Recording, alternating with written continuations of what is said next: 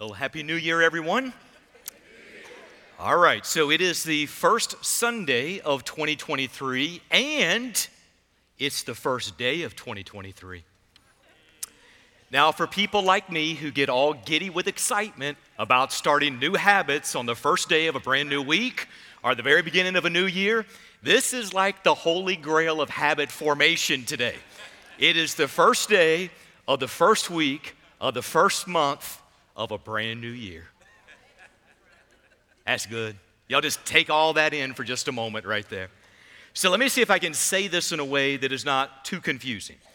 Today is the second time that we've actually been together on the first Sunday of a new year. We were together on the first Sunday of 2022 and then again today. Now, the reason I share that is because over the years, I have usually set aside the first Sunday of a brand new year for the church to be able to look back in praise for what God has done in the previous year, sharing some stats and just sharing stories, and also look forward in faith to where God is going to be leading in the year ahead, and usually sharing a theme or a piece of vision for the year ahead. So this year, we are going to do that. It's just going to happen on the 15th of this month as opposed to today. With 2022 ending just several hours ago, we got some key stats that are not quite in at this point. But I can tell you from what I have already received, there's some good stuff that God has done in 2022.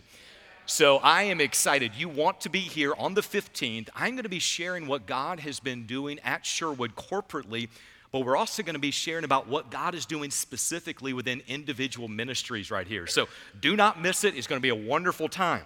Now, today, I'm actually going to be sharing some things that God has been teaching in my own personal devotional life as I've been studying 1st and 2nd Samuel.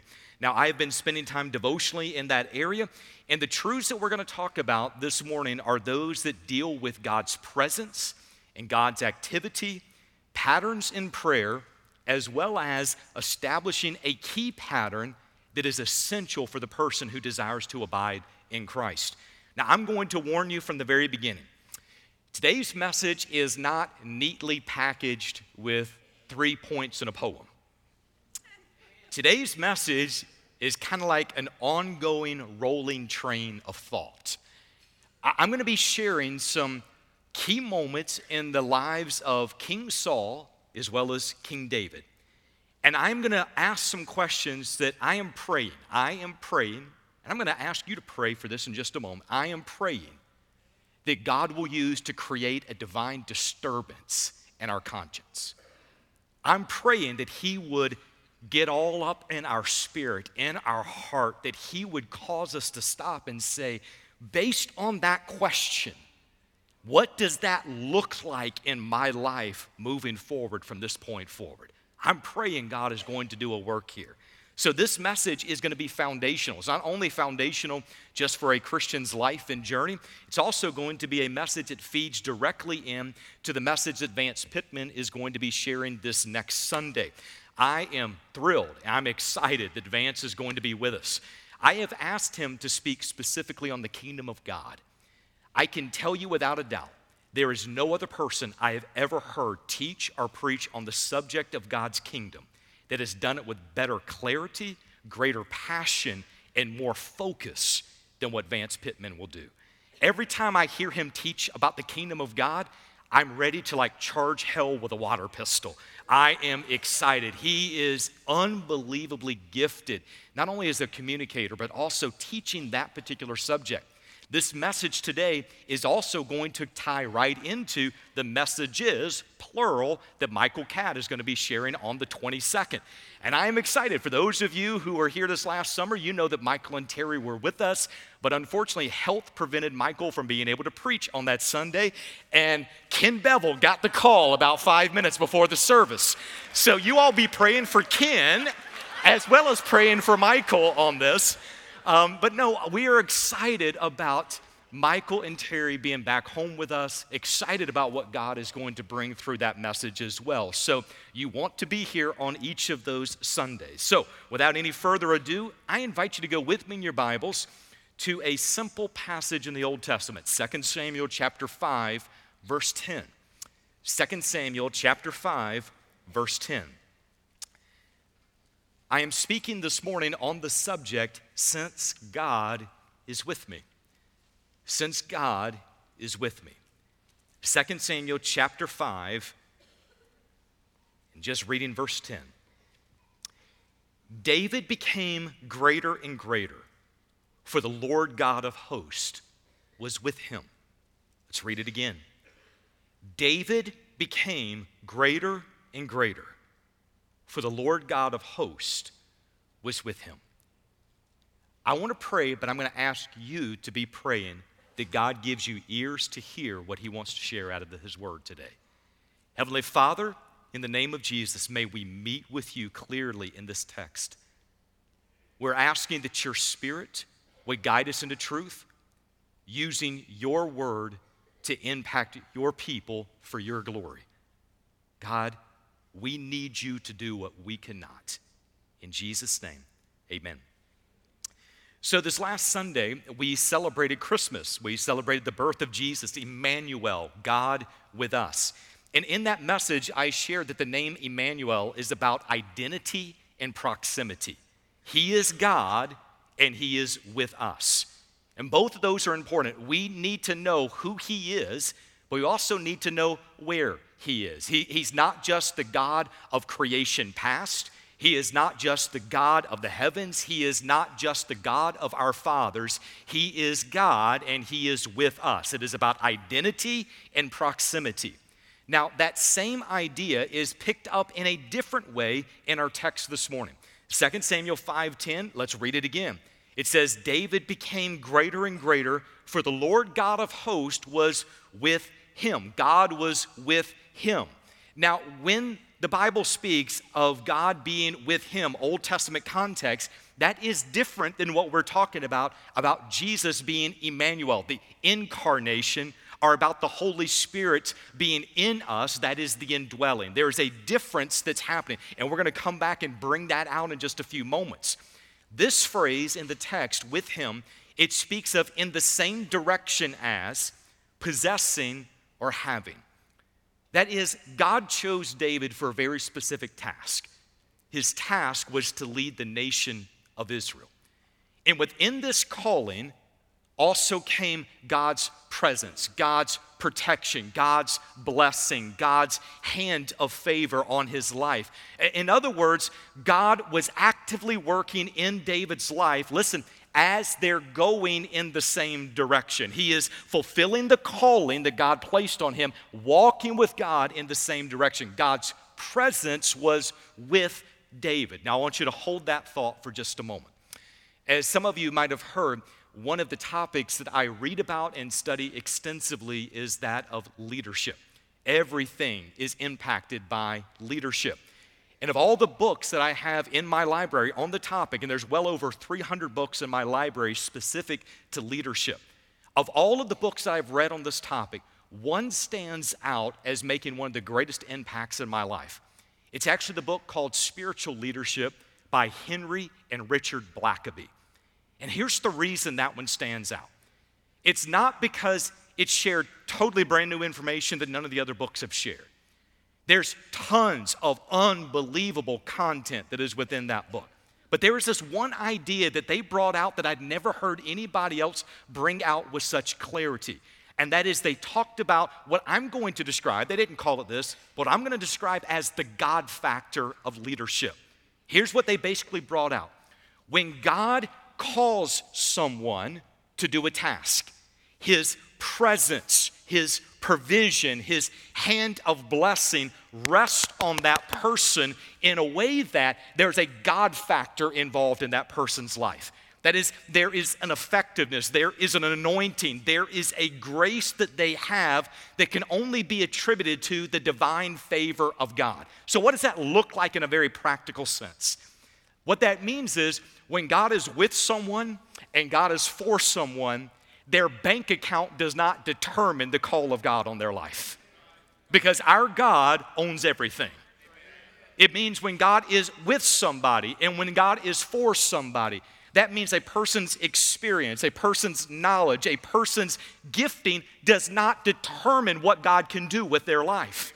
Because we understand we have a God who literally can give wisdom beyond a person's years. We have a God who can cram 50 years of experience into 5 months if he so chooses. We have a God that, according to Scripture, says his power is made perfect in our weakness. What we understand by this is when God is with someone and when God is for someone, the Bible says if God is for them, who can be against them? If he is on our side, if he is leading the show, if he is directing the charge, there is this divine God factor that is involved. And that peace, God's favor, it cannot be earned and it cannot be manipulated. It is either there or either it is absent. Now take that idea and let's think about the presence of God in David's life. Now, I believe I put some of these passages in there, at least the reference, but the first one is going to be over in 1 Samuel 16, verse 13. When God chose David from among his brothers to lead the nation, here's what the text says. Then Samuel took the horn of oil and anointed him in the midst of his brothers. And the Spirit of the Lord came mightily upon David from that day forward. The Spirit of the Lord came mightily, came vigorously, came powerfully, came strongly. All of those words can be used interchangeably in this moment.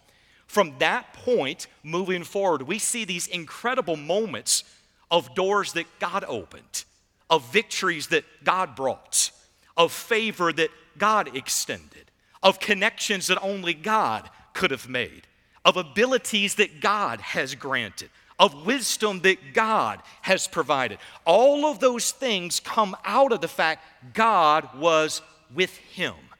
So 5 verses later, after it says God came mightily upon him, Saul told his servants, I want you to go find somebody who can play some music because he was being tormented by this evil spirit. And it just so happens that one of his servants now says to Saul, behold, I have seen a son of Jesse who is a skillful musician, a mighty man of valor, a warrior, one prudent in speech, and a handsome man. I like the fact that got thrown in there as well. He's a looker. You're going to like this guy. And then it says, and the Lord is with him. How did that servant know the Lord was with him?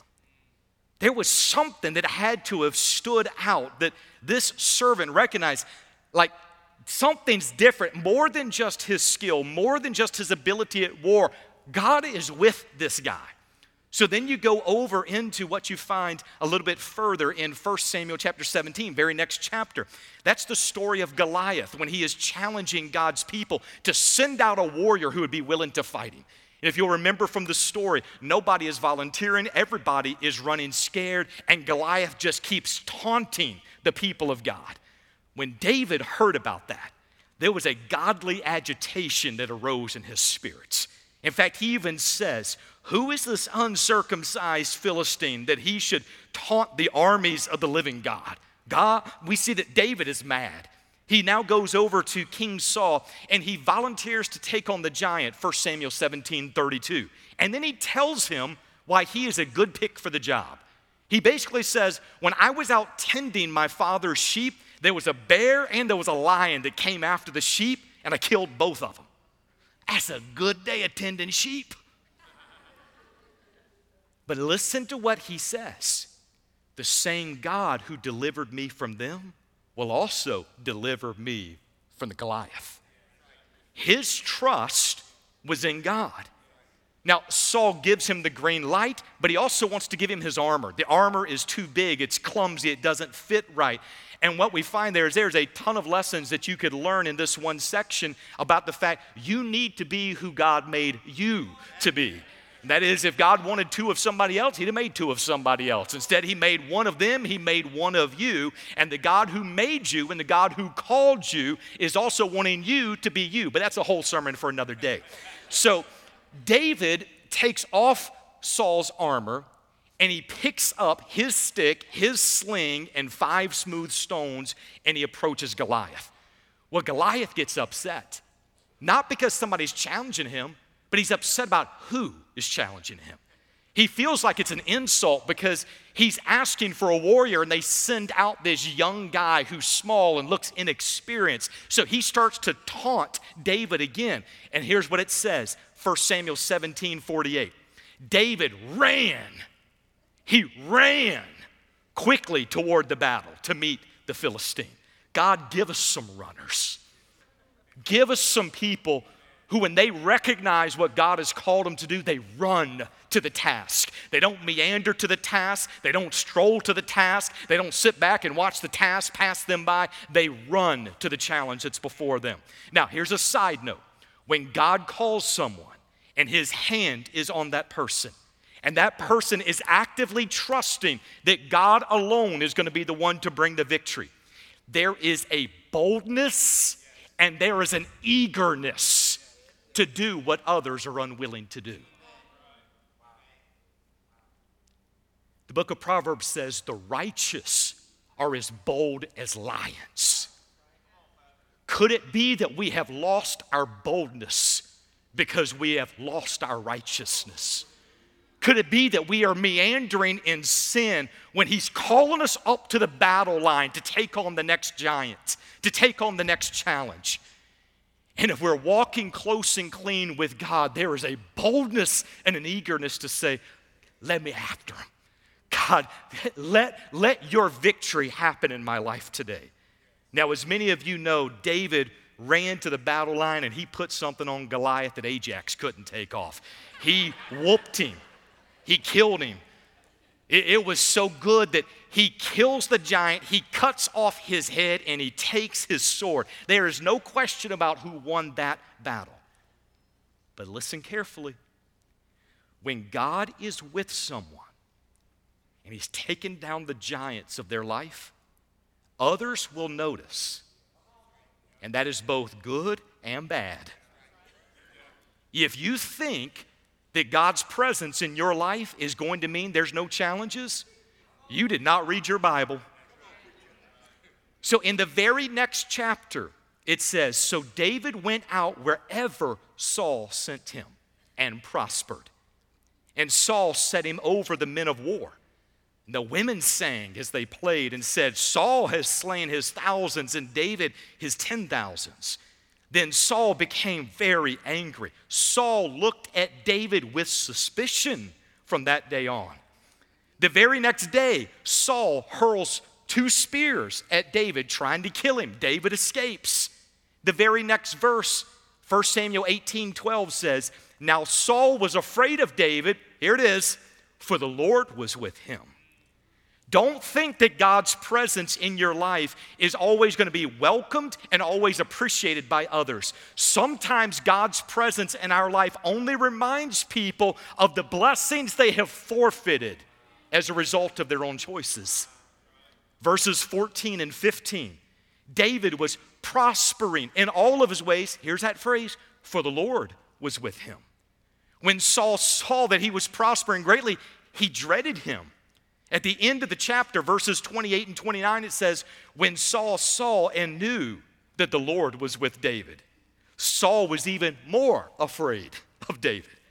Are you noticing the tailspin of emotions that Saul is walking through? Saul moved from being angry about David to suspicious of David to afraid of David to dreading David to now being even more afraid of David. And all along the way, it tells us why he's getting more and more upset, and it also tells us why David was prospering. It says in verse 12, for the Lord was with him. Verse 14, for the Lord was with him. Verse 28, the Lord was with David. Now go back to our main text, 2 Samuel 5:10. David became greater and greater, for the Lord God of hosts was with him. Whatever greatness David had, whatever success David achieved in battle, whatever favor he experienced with people and as king, it is because God was with him. God did not have to call him. God did not have to use him. God did not have to position him where he placed him. God did not have to open the doors that he opened. God did not have to give him access into Saul's court. God didn't have to do any of those things, yet he chose to do that. God's presence makes the difference. God's presence makes the difference. Now, let's connect all of that back to a New Testament context. You and I live on this side of the cross. In an Old Testament context, God was with his people, but there was still this type of separation that occurred. There were limitations as to how far people could go into his presence and who could go into his presence. So, for example, when he gave the instructions about building the tabernacle as well as the temple, he basically lays out these specific barriers. He tells them who can come and how they come and when they come. And not everybody could come. There was a division. Yes, he was among his people, but there was that separation that was still there. But when Jesus comes, Emmanuel, God with us, it's a different type of him being with us. He walked with humanity. He experienced life like what we do, yet without sin. He was tempted like us. He experienced hunger like us. He felt the pain of loss like us. People could touch him and they could see him and they could sit with him. It was a totally different type of him being with us. But listen, on the cross, right after he dies, the Bible tells us that that veil in the temple, it was torn in two from top to bottom. There is now that piece that separated God's people from God's presence. That has now been eliminated. It's now been removed. And so here it is. It gets even better. Jesus told his disciples in John 14, before all of that happened, he said, I will ask the Father, and he will give you another helper that he may be with you. There it is, with you forever. That is the Spirit of truth, whom the world cannot receive because it does not see him or know him. But you will know him because he abides with you and will be in you. It doesn't get any closer than God living in us. Okay. I'm about to have a spell. Somebody told me last week if I took off running, they'd join me. I hope you got your running shoes on. Okay. So, listen, if there has been a time in your life that you have repented of your sin by placing faith in Jesus Christ, if there's been a time in your life you have been born again, listen, God is not only with you, he is in you. As a Christian, our question is not, is God with me? He says in the text, lo, I'm with you always, even to the end of the age. And because you and I have been called by God and saved by God and indwelt by God, you and I get a chance to experience the blessings and the favor and the protection that is ours because of Christ. That is incredible for us. Praise God for what he has done. That's the reason the title of this message is, Since God is with me. In other words, if you're a follower of Christ, it's not is he, but since he. The issue is, how would our life look different if we consciously lived with an awareness of the presence of God? How would our prayer life be different if instead of us just creating our own list and asking God to bless it, we begin by saying, God, since you're with me, you already know what's happening. What's on your heart that's not yet on mine? How would it change things if you look at the challenges of your life, you look at what's happening in family, look at what's happening in finances, look at what happens in your career. How would it change things if we lived with the conscious awareness, God is with me, he's for me? That it would change different things. So as I've been processing this over the last couple of weeks, there's two different questions that God has been searing into my mind. Question number one, since God is with me, what am I relying on instead of him? What am I relying on instead of him? Am I relying on my understanding or am I relying on him? Because if he's with me, he knows what I don't know. He sees what I don't see. He has wisdom that I cannot even fathom. Why in the world would I want to rely on my own understanding if God is with me? If God is with me, what am I relying on? Am I determining what God can do in my life based on my bank account? That's going to have some limitations. Or am I looking at this and saying, God, since you're with me, I'm going to ask you to lay your vision, your heart, your dreams into me. How would that change things? What would that look like if people began to pray from the perspective of, since he's with me, as opposed to, God, would you be with me? The second question is, since God is with me, how can I consciously live in his presence? Now, if I'm being honest, I have a horrible memory when it comes to God's promises and God's blessings. Mentally, I know the right answers, but in the moment, I find that knowing the right answers does not always equate to living the right answers. When facing challenges, many times I find myself being reactionary and being impulsive. I go into fix-it mode instead of abiding mode. I look at what I can do or what I have done or what experience has taught me instead of immediately taking those things back into the presence of God and saying, God, how do I consciously bring this situation into the awareness that you are with me, that you are for me? I find myself many times, if I'm not careful, asking God to bless, asking God to be with me, as opposed to simply recognizing he is already there. So my question is, since God is with me, how can I consciously live in his presence? How do I wake up moment by moment recognizing the presence of God? Now, I've been processing these questions, and as I was doing that, I noticed this pattern that I found in David's life. In fact, this is one of those things where David was consciously working these things out in the presence of God. You can see it in our primary text in 2 Samuel chapter 5. Now just go down and look at verses 19 and 20. I want to read the text and I'll show you the pattern. Then David inquired of the Lord, saying, shall I go up against the Philistines? Will you give them into my hand? And the Lord said to David, go up, for I will certainly give the Philistines into your hand. So David came to Baal Perazim and defeated them there and said, the Lord has broken through my enemies before me like the breakthrough of waters. Now listen, I am not saying that David always acted in a way that was honoring to God. I'm not saying he always approached every situation according to what we just see in this text.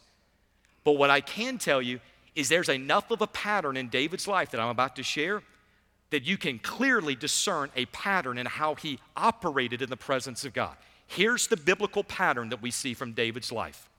Prayer, answer, action, praise. Prayer, answer, action, praise. Prayer, answer, action, praise. That is, before he did something, he prayed. After praying, he waited for God's answer. When God answered, he acted upon what God said. And when God accomplished the work, he praised God for what God did. Prayer, answer, action, praise. Now you can see that exact same pattern, 1 Samuel 23, 1 Samuel 30, 2 Samuel 2, 2 Samuel 12, and also again, 2 Samuel chapter 5. Now, sometimes what you'll find is the praise happened immediately, like what it did in this text. Sometimes it's several verses later. And then there's other times that the praise is all the way over in the book of Psalms. And it's kind of like, this is his praise based upon this story back over here. So here's what you notice. For all of David's faults, and he had a lot, you probably don't find a better biblical character of somebody who just kept bringing the praise back to God. God would do the work, and he would bring the praise to God. Now, so what's the biblical pattern we see? Prayer, answer, action, praise. Now, here's the pattern that we follow sometimes. I call it the impulsive pattern. Action, problem. Prayer, corrective answer, harder action, exhausted praise. All right, let's work that out. We do something without praying. We get ourselves into trouble, usually compounding the problems. And our prayer time is out of desperation and out of pain. We're like, God, just get us out of this. But since we jumped into it ahead of God's activity, God's answer is no longer just prescriptive, now it's also corrective. He will teach us a lesson so that we don't end up in the same place again. So those lessons often make the action steps harder. So now you go through, you got to address other issues that were not issues prior to you acting when you shouldn't have acted. Now you have to make things right. Now you need to apologize sometimes before you can do the initial thing that God was directing you to do. And by the time it's done, we're exhausted and our praise reflects that. You're like, well, I don't always do that. No, we don't always do that. Sometimes we try to merge the two. I'm going to call this the presumptive pattern. That happens when we start right and then get off course fast. We start in prayer and then we move to presumption. We don't wait for God to speak. We get impatient and we do what we think God would have us to do, and yet we're dead wrong. Which now leads to problem, more prayer, corrective answer, harder action, exhausted praise. Did you know you can find that exact pattern in King Saul's life? 1 Samuel 13, 1 Samuel 14, 1 Samuel 28, same pattern. Now let me give you some variations of the biblical pattern. Now this is just for fun and games, but I want you to know about it. Sometimes it is prayer, answer, inaction. We pray, God answers, we just don't like what he had to say. So we don't do anything. You know what happens when you don't obey God? Problems are waiting on the other side. But you can now complete the rest of it from there. Here's another variation of that. That is, we start in prayer, God answers, we act, and here it is, and then we try to steal God's glory. In that situation, we're praying, God's answering, but then we get enamored by us in the process, and we try to take the credit for what God did in that moment, which guess what? He will take you to the woodshed again. Some people are like, I feel like God is against me. No, the loving hand, the corrective hand of your Heavenly Father many times keeps slapping the thing you're grabbing instead of the hand of God. And we get upset saying, God, stop slapping my hands. Like, well, stop holding on to stuff you shouldn't hold on to. Here it is. Prayer. Answer. Action. Praise. That's a biblical pattern. For just a moment, I want you to bring all these pieces together with where we are, first Sunday of a brand new year. As people enter into a time where they are praying for their families, they're praying over their lives, they're praying over their jobs, they're praying over their finances, they're setting new goals, they're desiring new habits. I want to encourage you, pray a biblical pattern. Prayer, answer, action, praise. I want to encourage you, if you have a prayer notebook or a prayer journal, I want to encourage you, write those four pieces up at the top. Prayer, answer, action, praise. I want to encourage you to write somewhere within your devotional life, somewhere within Scripture, write the phrase, since God is with me. That one piece begins to change the way we engage God in prayer. So somebody might say, but I don't know what that looks like. I don't understand what it looks like to sit in the presence of God. Here's what I would say. Start with those two questions that I just mentioned a moment ago. Since God is with me, what am I relying on instead of God? If you ask God that question, He will answer. He will show you exactly the things you're holding on to apart from Him. Also ask the question, how can I consciously live in the presence of God? That is so important. There should be something that is unique and different about the person who is indwelt by God, that God is with them and God is for them. Start everything in prayer. Wait for God to answer. Obey what God tells you. Praise God for what He's doing. What a simple pattern that can make a world of difference. So as we close, here's just a couple of thoughts. How many pitfalls could we avoid if we followed that pattern? How many difficult moments would we miss if we just waited for God's answer instead of presuming we know what's the best thing? How many God stories are we forfeiting by prayerlessness and disobedience? Take time to sit with some of these ideas. Could you imagine what would happen if several thousand people in Albany began to pray with prayer, answer, action, praise? Could you imagine what it would do in families? Could you imagine how that would reinvigorate the spiritual lives of people who many times they feel like they're getting beaten up day after day? And yet when they bring it to God and God gives the answer and they act and God does something miraculous, think of what that does. Like God is actively at work in our lives. Could you imagine the worship services? Could you imagine what would happen if there's people who they're not coming to church to worship, they're bringing their worship to church. And they're not having to go back 30 years in their life and say, I remember that time when I was a kid and God did this, but they are coming in saying, I cannot wait to praise him because this is how I've prayed. This is how God answered. This is what he told me to do. And this is what God did on my behalf. Could you imagine what would happen in our worship services? Listen, revival would break out in God's church. It's not that we're manipulating something. It's not that we're trying to drum it up. It's simply that we are positioning ourselves back before the presence of God and trusting that he alone can do what we cannot do. Since God is with us, how should our lives look different? I'm going to ask you, if you would, to bow with me for prayer. As we close and just kind of processing again what's happened as far as within the message, what's happening for the year ahead. With heads bowed, eyes closed, just for a moment. I am going to encourage you today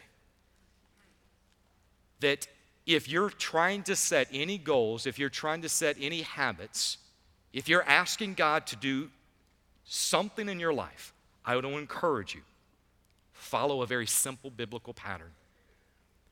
I want to encourage you, sit with God and ask the hard questions. How should our lives be different because he is with us and he's for us? I want to encourage you at the same time, as you're sitting in the presence of God, let him begin to set the agenda for your life. Let him begin to fill out your prayer sheet. Let God be the one to lead and to do the work. There might be people in the room right now that everything I'm saying might sound great, but they've not taken that first step. At one point in the message, I said, if you have repented of your sin by placing faith in Jesus Christ, then he is with you and he is for you. But you might not have had that moment in your life. I cannot encourage you enough. If there is a desire in your heart to be in right relationship with God, make today the day that that is taken care of. There's going to be pastors and some of our pastors' wives that will be at the front. There'll be some different counselors that are going to be along the walls. There are people who want to pray with you. There are people who are willing to answer questions that you might have. Our desire is, again, we don't want something from you, we want something for you. We are desiring that God does an incredible work in your life. So we're going to have a word of prayer. We'll sing a final song of invitation, and then the altar is going to be open. However we can help you, if you're looking for a church home, if you just need prayer, if you need to know how it is that you can have a relationship with God, if you need to be baptized, whatever it might be, we're going to encourage you to come. Heavenly Father, in the name of Jesus, we thank you for this moment. We thank you for the fact that you are with us and you are for us. God, may our hearts and our minds live in the conscious awareness of your presence. In Jesus' name, amen. Would you stand as we sing?